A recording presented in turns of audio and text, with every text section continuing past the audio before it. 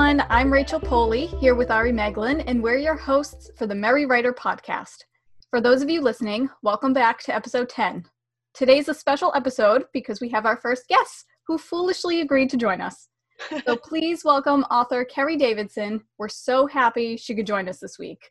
Kerry created the Merry Writers tagline, "Come for the questions, stay for the friends," which we absolutely love. Kerry, how long have you been playing the Merry Writer on Twitter? Oh, that's a good question to start off with. I have no idea. Has it been maybe a year? I've only been on Twitter for about 2 years. It must have been a year or so. You've only been on Twitter for 2 years? Yeah, my joining date says something like 2007. But no, I only activated my account when I moved here. So yeah, it's been about 2 years. Oh, wow. That's pretty cool. The Merry Writer is actually going to be 2 years old in July. It took me a while to learn how to use Twitter because we moved here and all I had was my computer. So I set it up and I asked my sister, because she's smarter at stuff like this than me, I said, "How do you use Twitter?" She said, "Follow a bunch of people and like all their crap." Okay. My first post, I didn't even know what a hashtag was hashtag the Chronicles of Henny, because I had just, done my first graphic novel. I had no idea what to do. But so it took me a while before I found the Merry Writer. That's what I'm guessing, about a year. Oh, wow. That's pretty cool. I mean, it's funny because Twitter is such an easy platform and yet it's so complicated at the same time. Yeah, just to get into it, because when I set up my second account, just for retweeting and the other hashtag game on there, I couldn't even find the people that I was looking for. I had to know their exact handles. Like, it's really hard when you're starting. It's like you're starting in the dark until you learn the hashtags and get to know some people. I get connected to people's avatar and I'll be like, "Oh yeah, I know who," and then they'll change it and it's like, "Who the hell is this? Who the hell is this?" Yes, yeah. I stopped changing mine for that reason. It still happens. Just the other day, I'm like, okay, looking for, just people I know. Who is this and why do they keep talking to me? And then their Twitter handles are totally different from what their actual username is. So it's hard to put two and two together and remember who they actually are. Well, like mine, I'm Bag of Lettuce is my handle, but then it has my name on top. That is the best Twitter handle I have ever come across because it is so random. I love it. Yes. Okay, well, today's episode, we are talking about what the best thing about writing is and what the worst things are about writing. So, Kerry, what's the worst thing about writing to you? I have to pick one, hey? Okay, for me, I'm going to go with how obsessive I get over my project or projects. I end up missing a lot of things in real life. I was saying the other day, I think it was on Twitter, but how I once wrote through a tornado that came over my house. I had no idea. I'm not kidding. I came out later and there's this emergency alert on the phone in the other room. There's trees all over the place. Oh, that's not necessarily a good thing. Oh my gosh. That's kind of cool though at the same time. Well, it was. And right before that, there was a heat wave. And I'm going to talk in Celsius because I'm in Canada, but very hot, above 40. Like, it was scorching. And I sat upstairs, no air conditioning, all day with a sweater wrapped around me. And later I go and see what's trending. Heat wave. I'm right smack in the middle of it. Not a clue. It's dangerous sometimes. Can I just say, I never think of heat waves in Canada. I assume it's just always cold and snowy. It's always one or the other, pretty much. I would give you that much. Like, the snow just melted. And then it's going to be, well, again, 26, so like way above room temperature today. I know, and it's crazy too, because you're not too far away from me, I feel like, between Canada and the United States. It's so weird how different the temperature is. I know. Obviously, I'm way further away from you. I'm over on Northern Ireland, so there's like a huge ocean between us. And we get mostly rain. That's what the United Kingdom is known for, just rain. Oh, that's maybe a bit of sun. Rainy days are good, though. I don't know if I'd be able to deal with it all the time. They get really, really dull after a while. And because You get grey skies, so sometimes you're sort of squinting at your computer screen thinking, do I have to put the light on? It's a daytime, I shouldn't have to do that. Okay, so Carrie, you get really obsessed whenever you're writing, and that's the worst thing about writing for you. Because that and the amount of time you have to spend sitting. I never used to be a sitter until I had to, and I still don't do it properly. I'm sitting cross-legged right now, and that's bad to sit all day long cross-legged, but I can't do any other way. Well, that's how I sit too. I'm actually sitting on my knees right now. Yeah, me too. I'm awful at sitting, and but yeah, no, I do agree with that, because you are, when you're sitting all day long, it's not good for anybody. Ari, what's the worst thing about writing for you? I think constantly falling down plot holes. I seem to have moments where it's like, yay, everything's working, I'm writing away, and it's like the ideas are just streaming, and then I look back, it's like, shit, there's a giant plot hole. So I'll hit a plot hole, and then you fix it, and then you find that causes another plot hole. I think I'm constantly trolling through my manuscripts, trying to find and fix plot holes, and then you get a little bit paranoid, like, have I missed one? Am I going to complete like 4 or 5 drafts and then go, oh my gosh? When are you doing this though? Like during the drafting process or editing? I think it's usually the drafting process. And even though I do plan and I have an outline, I plant more than plan. So I will plan, and then hit that, end of Act 2 level, at 3/4 of the way through. And then I kind of go, yeah, and just sort of stop. And then I start planning at the end. And I seem to have this like gap in my outline. And that seems to be where I fall into plot holes. And then when I go back after I fixed a plot hole, I'll find more plot holes. And it's my own fault. I need to be more careful when I plan. I need to plan fully and then be more careful with plot holes. But I don't. That's just, it's funny because that's why, and I have the same problem of the plot holes and all that in editing, and it's horrible. And yeah, I actually take out the literal scissors sometimes, but when I'm doing that first draft and I don't plot a whole lot, I don't look back until it's done because it'll never get done. Mm-hmm. Later when I'm editing, then I go and cut and snip and pull my hair out and all that. Not the first time. I do not allow that. I won't look. It's not there. Rachel, what's your worst thing about writing? The worst thing about writing, I think, is the time. It takes such a long time to write a book. I get angry sometimes that it's writing and not written. Because I have been working on my mystery novel since 2011. And I'm at the breaking point where I just want it to be done. And it's been going great, and each draft improves. But I'm at the point where I'm like, you really just need to see the light of day. You need to move out of the house or start paying rent or something, because this is just taking way too long. And I have too many other ideas.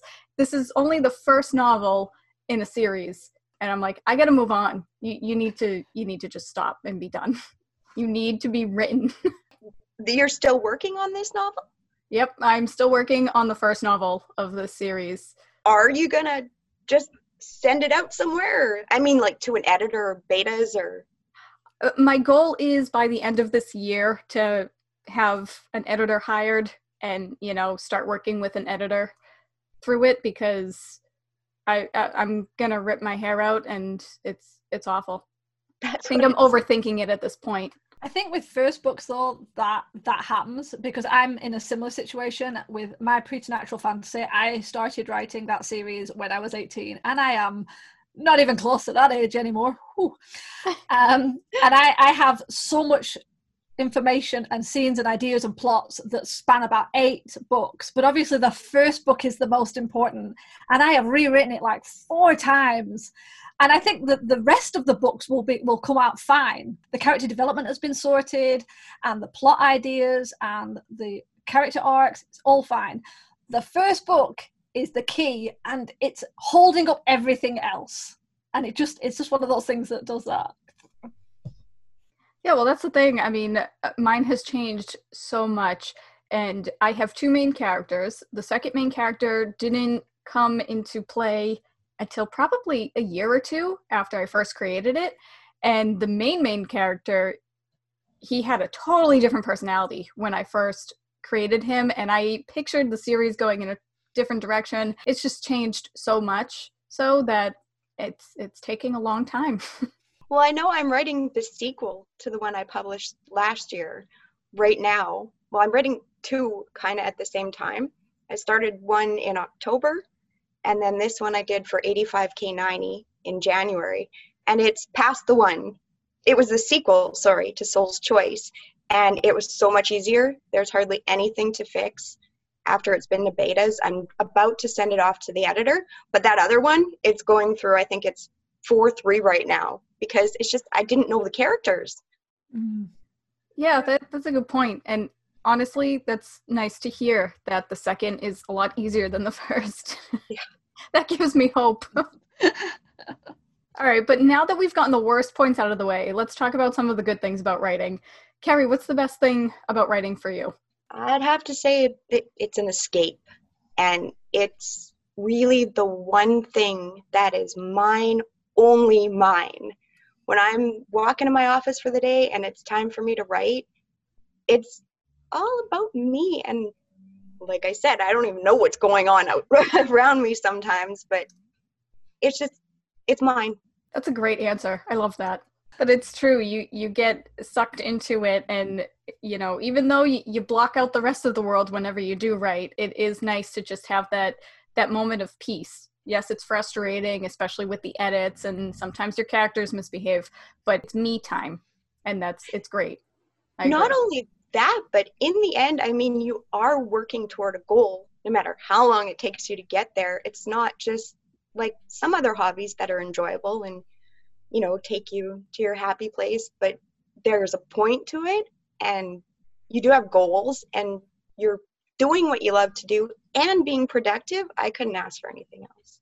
I think you're right about it being an escape, and I think that's why so many writers turn to fiction over nonfiction, and why fantasy has always been such a big genre, because I think that's one of those ones where it's not only an escapism, but it's such a step aside from reality, because you can have your dragons and you can have your vampires and anything like that. And yeah, I don't know, I think there's something so freeing about being a writer, and just kind of close the door and then you're in another world completely, and it's your world until you get to the point where you want to share it. I mean, that's actually my favorite part of writing. I was going to say the creative freedom, but Carrie and Ari, you guys just explained it so much better than I ever would have. But it's true, especially with everything happening in the world right now. I said to my sister the other day, I'm like, okay, where is the protagonist, and when are they going to step forward and fix this? Because where are they? They've missed their cue. Yesterday was a good time to come. That is a really good point. There's a lot of villainy around at the moment. Yes. Oh, that's perfect. Yes. With writing, you put your characters through hell, but in the end, well, for the most part, I'm sure there are some books that don't have happy endings, but for the most part, everything gets resolved and everything is happy and normal. And I think especially with writers, because we're quite, not saying all, but a lot of writers are very introverted, it's a nice way of connecting with other people. They might be fake people, we might have created them in our own heads, but it's still this sense of almost like a community. And I know I sound a bit crazy right now, but I'm just going to go ahead anyway. But it's like you create your world, you create these people, you spend so many months or even years with these characters, you know everything about them, to the point where when you finish the book and you have to let it go, there's a little part of you that's like, oh, that's a very real thing. And I don't know why I'm interrupting here, but that happens to me after every draft on every project. If it's a big revision or edit, as soon as I'm that last page and I let it sit for a while or switch to another thing, it's almost like a depression, and it's very real. And I'm not the only one, because I've asked people about this. It's just letting it go at each stage. It's like, well, no, I was in there doing that. Now I'm not okay. What do I do? Well, you know what? Your characters, they are your babies. I call them my imaginary friends, but they really are your babies. And so when they do get to that point, here I am saying that the worst part of writing is the time and that it takes a really long time to get through it. But I do know that when it does come time that I do finally publish this book, I'm going to be so happy, but so sad at the same time. Absolutely. Yes. I think the idea though is like, as you said, it's like you release it and you've spent all this time with them and then suddenly other people are spending time with them. And as you said, they're your babies and it's like letting them go to school for the first time. You're like, are they going to be okay? Is somebody going to be mean to them? They better not be mean to them. So true. Yes. In regards to that, Kerry, how do you feel when you let your because obviously you said you're working on the second one, you let your novel go. Do you get that kind of like panic of like, I don't want it to go yet? Or are you like, yes, free, go free, my babies? Oh, everything. It's just the roller coaster. Yes. It's like, well, and like Rachel was saying, okay, you have to go. This is enough already. You're ready. I'm actually sick of reading this book over and over and over again. Get out. And then as soon as it gets out, I'm like, no, give it back to me. I'm not ready. But yeah, I keep going back and forth. And then you get your proof copy and it's like, oh, I'm so happy. And then, oh, I'm so sad because it's insanity. It's so hard to release anything. I mean, I'm about to release just another graphic novel, but even that, I mean, the Henny, he's a drunken chicken. There's nothing overly professional about this. This is all just fun. I mean, it takes a long time to do, and there is a story there, but I'm gonna probably have it out next month. But even that, I'm like, oh my god, I don't know. Like, should I even bother releasing it? Because there's not going to be any trade shows or, that sort of thing this year. It's all online. But then I look at what I've done and I'm sitting here, I got the whole manuscript, it's all ready to go. And I'm so proud of it and I'm so happy. And then, yeah, just back and forth. Now I'm starting to sound crazy, but. Well, I think insanity is a good word for it, but not in a bad way. Thanks for that. We're all insane. How you feel. We've all been there. I've got one more thing that is one of the worst things, and I'm just struggling with it on 3 different projects right now. Something I hate, getting that back cover blurb. Oh, I hate that. Painful.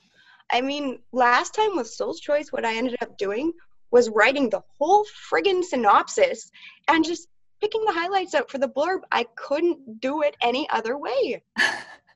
So yeah. That doesn't sound like a bad way to do it, though. No. Oh. I might end up doing the same thing because I've been picking at these. I have 3 of them just sitting there like little drafts, and they get worse every time I touch them. They make less sense. I think it is one of the worst parts, especially because people say like, oh, you should try and get your blurb earlier, even before you publish the book, because you can use it almost like an elevator pitch. And then you have people and they're like, oh, there's a formula. You introduce your protagonist. You tell them about like a little bit about what's going on and hint at some conflict. And I have sat there like, yeah, I'm going to, no, it's not working. And I never know whether I should be including things that the reader might wanted to find out, or but then it ends up being really boring and it's like, this person went to the shop. That's it. Yeah, I know, especially, sorry, but for the one I'm doing is a sequel, and I don't know, well, it starts out with spoiling the whole last novel, which of course, I mean, you're going to have to do a bit, but people want to find out what happened at the end of the last one, and that's like 3 plot points that they are going to want to find out while they're reading the story, not before, but it's what the story's about. So I throw my pen down. I don't know. Yeah, that's the thing. I hate going to the bookstore and picking up book 2, not realizing it's book 2, and you read the back cover and it just spoils the entire first book for you. But I do see, like, what else are you supposed to do for a sequel? Maybe I'm just doomed. I'm doomed. Actually, that's a really good point. When did people stop putting book 1, book 2, book 3 on their novel covers? You know, it used to be on like the spine, and you'd look, you go, oh, it says number 2, I've got to find number 1. But then now, nobody seems to do it. Even if they know it's going to be a novel set, you literally have to go into the inside cover and see what the author has written to go, oh, God, there's 2 other books before this one. It doesn't actually say it. Yeah, but sometimes they don't even have that list. I don't know. I'm going to put, and I do have like the cover art started. My cover artist is doing it, and she has a sequel to Soul's Choice. But when I wrote the first one, I didn't intend on making a sequel. Yeah. Well, yeah. for sure. Yeah. Not for sure. I wanted to see how it went first and if people wanted one. And so, yeah, it's going to be, I don't know what to do with it. But you know what? At least you made the note. Yeah. Well, speaking of insanity, do you think that's a good point of writing or a bad point of writing? I'm all for it. Good answer. I actually have a quote on my email signature that says, a writer is a split personality who puts their other self down on paper to avoid the asylum. And I think that says it all. Oh, definitely. Yeah. That's perfect. I think you need to be a little bit crazy, because you sit in a room on your own, staring at a screen, making up things and talking to characters that don't exist. Right. You know, most people grow out of that when they're kids. We're making a job out of it. I know, yeah. We have the imagination. That was actually back to my point where I was like, the creative freedom is one of the best things about writing, because you could just go with it, and fiction is just that. It's fiction. You can make up whatever you want. And there is some sort of truth to it, but for the most part, you could just wing it and just, you know, say, I wrote this, this is the law. Actually, that's all. Yeah, in the first draft, when you sit down and you let all the crap come out, and people have asked me before, what do you do when you're stuck? Like you're at that point where there's no words. I talk to my characters. I'm like, okay, I have nothing, so you guys go run around and do what you want for a chapter. And literally, even if I come back and I end up cutting that whole chapter, it's taken them somewhere else, and the story goes on. That always works for me, and it's absolutely insane. But that's the only way I know how to keep going. Well, no, I agree, because there have been times where I've sat down and I've created interview questions for my characters, and I've written answers in their voices, and it works. It sounds completely ridiculous, but it works. Well, that's another reason why, like on Twitter, the Merry Writer and all the monthly hashtag games for writing, they're so important. They've helped me so many times. Sometimes you look at a question like, why the hell would I care what my MC's favorite childhood toy was or whatever? I don't care what their favorite color is, but it gets you to thinking. And just the most random questions will just spark something, or realize, okay, maybe they don't have a favorite color. Well, why not then? Like, what am I missing about this character? It helps you flesh out your characters and your story. And those are so important, those games, to keep them going just for that reason. Yeah. It does help. They're like writing prompts in a way. Yeah, definitely. I think I've had people comment before and been saying, like, you know, these questions have made me think so much deeper, and they've even sparked new characters, like spin-offs, because they've kind of gone down a rabbit hole with one of the questions and ideas, and it's come up, and they thought, oh, that side character is suddenly going to end up being a main character in their own book. And that's just going to lead me on to another thing about another best thing about writing, is that there is no right or wrong way. Everything can work. What works for one person doesn't work for another person. You can interview your characters, you can let them run amok and write random scenes for them. It's whatever works. Some people step away from their novel, some people create new scenes, some people think, I'm going to start a second novel while I let the other one sort of ferment in the back of my head. And I like that of this sort of hobby, this career, whatever you want to call it, depending on where you are in your journey, is that there is no right or wrong path. It just works for you, and you can mix things up, and it's perfect. I agree, because everybody has their own unique style, and it takes a while to find that style, but when you do get it, it's like the greatest feeling in the world. Okay, well, on that note, Carrie, thank you so much for being here with us on the Merry Writer podcast. Is there anything else you'd like to share with us? No, I just want to say thank you for having me. It was so much fun. And yeah, I had a great time. Well, thank you. We had a great time too. It was nice to finally get a chance to talk to you.